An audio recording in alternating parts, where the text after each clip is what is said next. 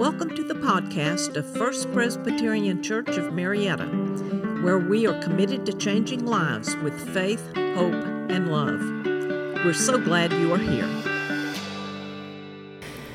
Our second reading is from the book of 1 Samuel, chapter 1, verses 1 through 17 and verse 20. Listen again for the word of the Lord.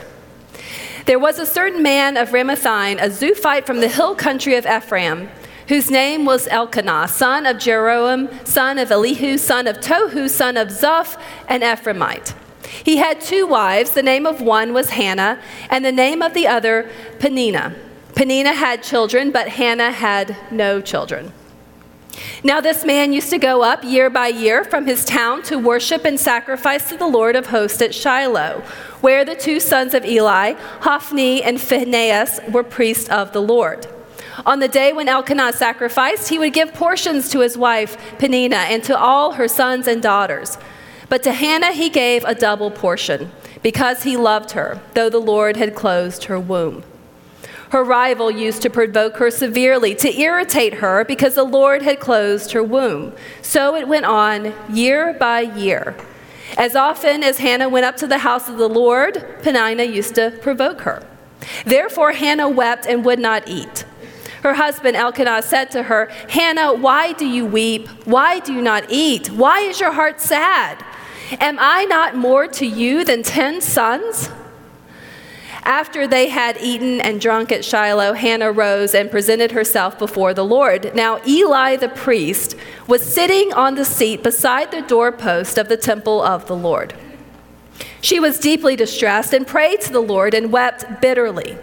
She made this vow, "O Lord of hosts, if only you will look on the misery of your servant and remember me, and not forget your servant, but will give to your servant a male child, then I will set him before you as a Nazirite until the day of his death.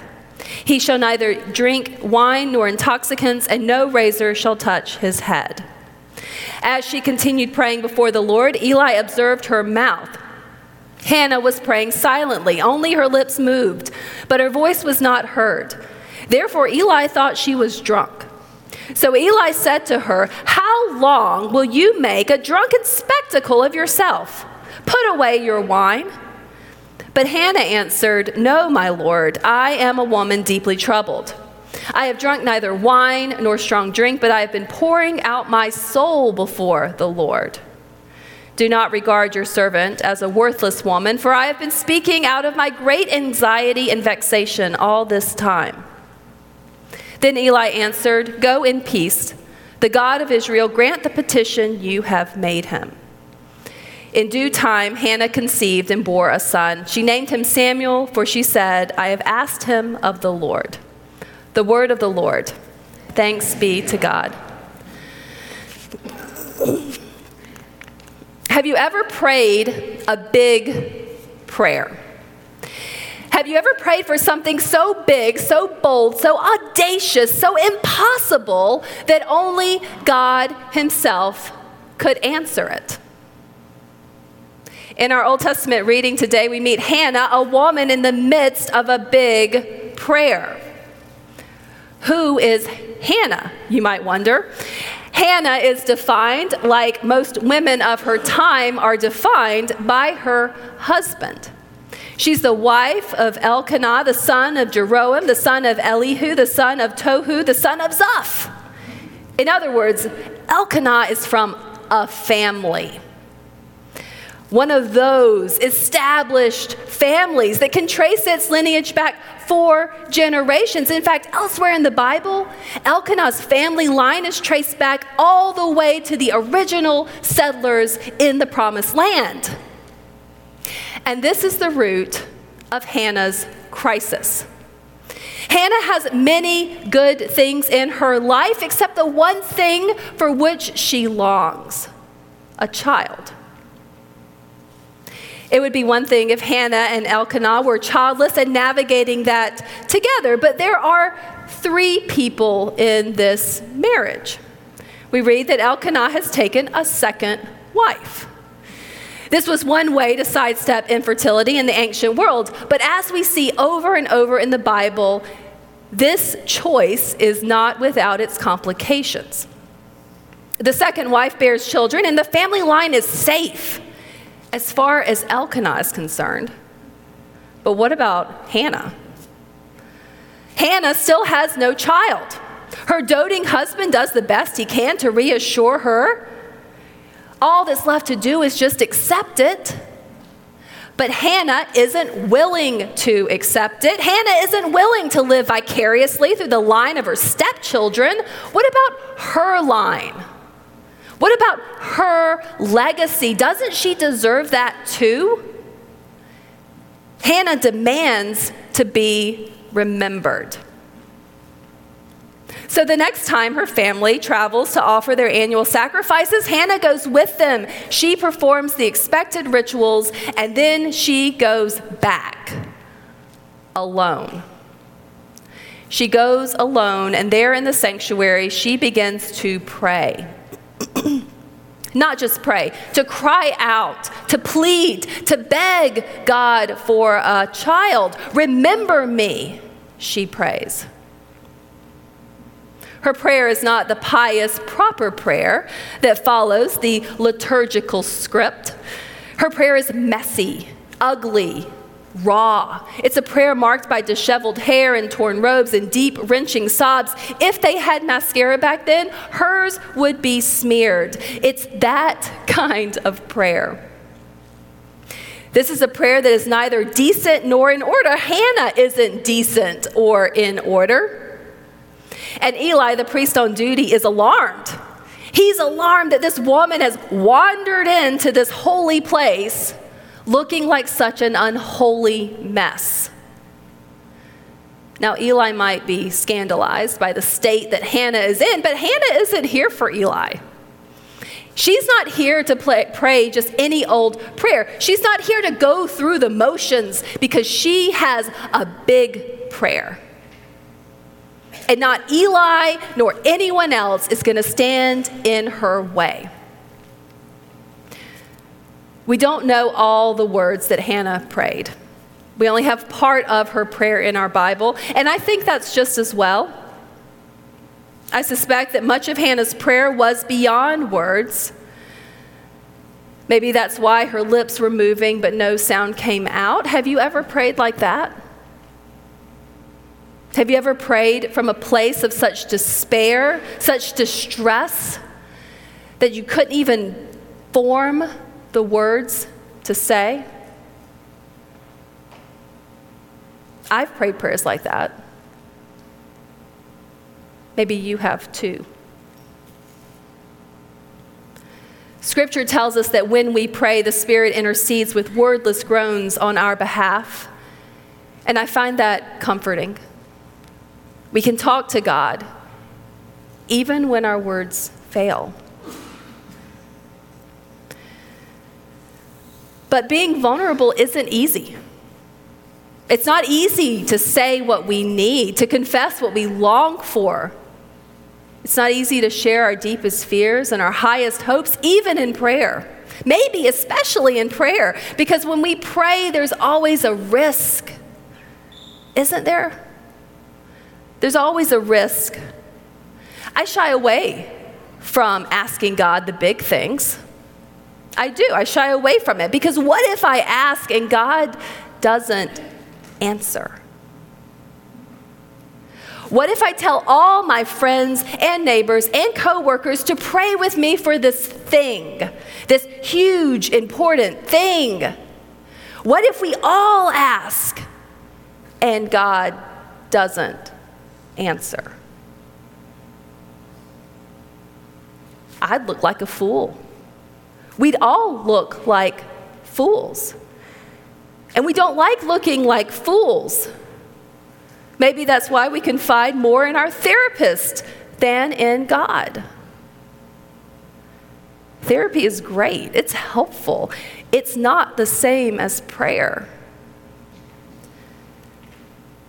None of us like looking foolish. Last weekend, one of our members, Kaki Gunnels, invited me to a stand-up paddleboarding yoga class. Some of you don't even know what that is. Imagine you're perched on a big surfboard in the middle of Lake Allatoona, and just when you think you've got the hang of standing upright, you add yoga to it. Now, I love paddleboarding. I go almost every weekend in the summer. Now you know where you can find me. Every time I go paddleboarding, I feel like Peter walking on the water towards Jesus, except there's no Jesus and I have a life jacket. I love it. I love paddleboarding and I love yoga. I love them both separately. I love them separately. But I was a little nervous about doing them together. It's one thing to balance on one foot from the privacy of your own home. But it's another thing to balance on that one foot while you're balancing on a paddleboard, which is bobbing around in the lake. If you fall over, you're going in. And there's no recovering from that. The whole class will witness the failure. The people fishing along the bank will witness your failure. And what's more, they'll witness the indignity of you trying to flop yourself back onto that board because there's no graceful way back on.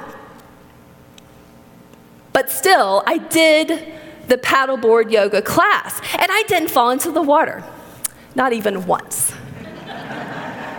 Every time I started to wobble, I stopped and went back to an easier move.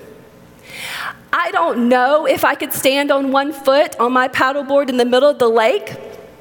I don't know because I actually didn't try. I didn't try, which is a shame. I held back. And because I held back, I walked away from that class completely dry and completely unchanged. Isn't that how we often approach prayer? We don't want to feel foolish. We don't want to feel off balance. So we hold back.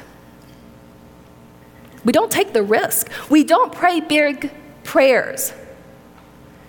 And so we walk away from our morning devotional. We walk away from our Bible study. We walk right out of this great hall unchanged. It takes courage to pray big prayers because big prayers not only invite God to change our world, they invite us to change as well. We cannot pray for justice in our community without examining our part in bringing that justice about. We cannot pray for the hungry to be full without examining our part in feeding them. We cannot pray for God to comfort the grieving without examining our part in giving comfort. Big prayers demand something of us, just as they demand something of God. And Hannah knows that. Hannah knows that. Her prayer is no different. Remember me, she prays, even as she knows what that will require from her. And in the end, Hannah isn't just remembered, she's celebrated. See, Samuel's birth is miraculous on several levels. His birth is not only addressing a family crisis, his birth addresses a national crisis. Samuel is born in this in-between time. His ancestors followed Moses through the wilderness and into the promised land where they settled in tribes by families. And those tribes are ruled by judges. With things do start out okay under this system, but the system quickly devolves. Until we get to the time of Samuel, where we find among God's people murder, rape, pillaging, and a civil war that nearly wipes out the entire tribe of Benjamin. The very last line of the book of Judges reads this: all the people did what was right in their own eyes. The moral fabric of this new society is in shreds because the people have forgotten their God. And into this chaos, into this lost generation comes Hannah, praying for a child. And do you know who Samuel will grow up to become? He will grow up to become a priest who anoints the first king of Israel. And he will become the priest that anoints the second king of Israel, King David. And under King Saul and King David, Israel finds its way back into relationship with God. But it starts with Samuel, and Samuel starts with an audacious prayer by Hannah. And so here comes Hannah with a woman of such great faith, the kind of faith that demands that God move mountains. Hannah prays a big, impossible prayer, and God responds. And so Samuel becomes living proof that God can and does do impossible things. You know what happens when we don't pray big?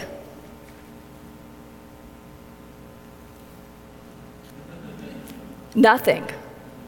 Nothing happens when we don't pray big. What's worse, when we shy away from asking God what we really need, what we really dream of and hope for, when we shy away from asking, we don't even give God a chance. We don't give God a chance to show what mountains he might move. Hannah could not have imagined the ways that her faith was laying a foundation for the future. She couldn't have imagined that her faithfulness would change the trajectory of a nation. We can't imagine the way our faith is laying a foundation for the future. The prayers we pray today lay the foundation for what comes tomorrow. So First Presbyterian Church, let's pray big. Let's pray big. In fact, this church already has. Our after-school program, Club 330, was born out of a big prayer. Our food distribution mission was born out of a big prayer. And those are just recent examples. This church has been praying big prayers for almost 2 centuries. Let's pray big. Let's pray bold, audacious prayers. Let's ask for what feels impossible. And as we do, may we remember what Hannah remembered, that nothing is impossible with God. Amen. This podcast is a ministry of First Presbyterian Church of Marietta. Come join us Sundays at 189 Church Street, Marietta, Georgia, or visit us online at fpcmarietta.org.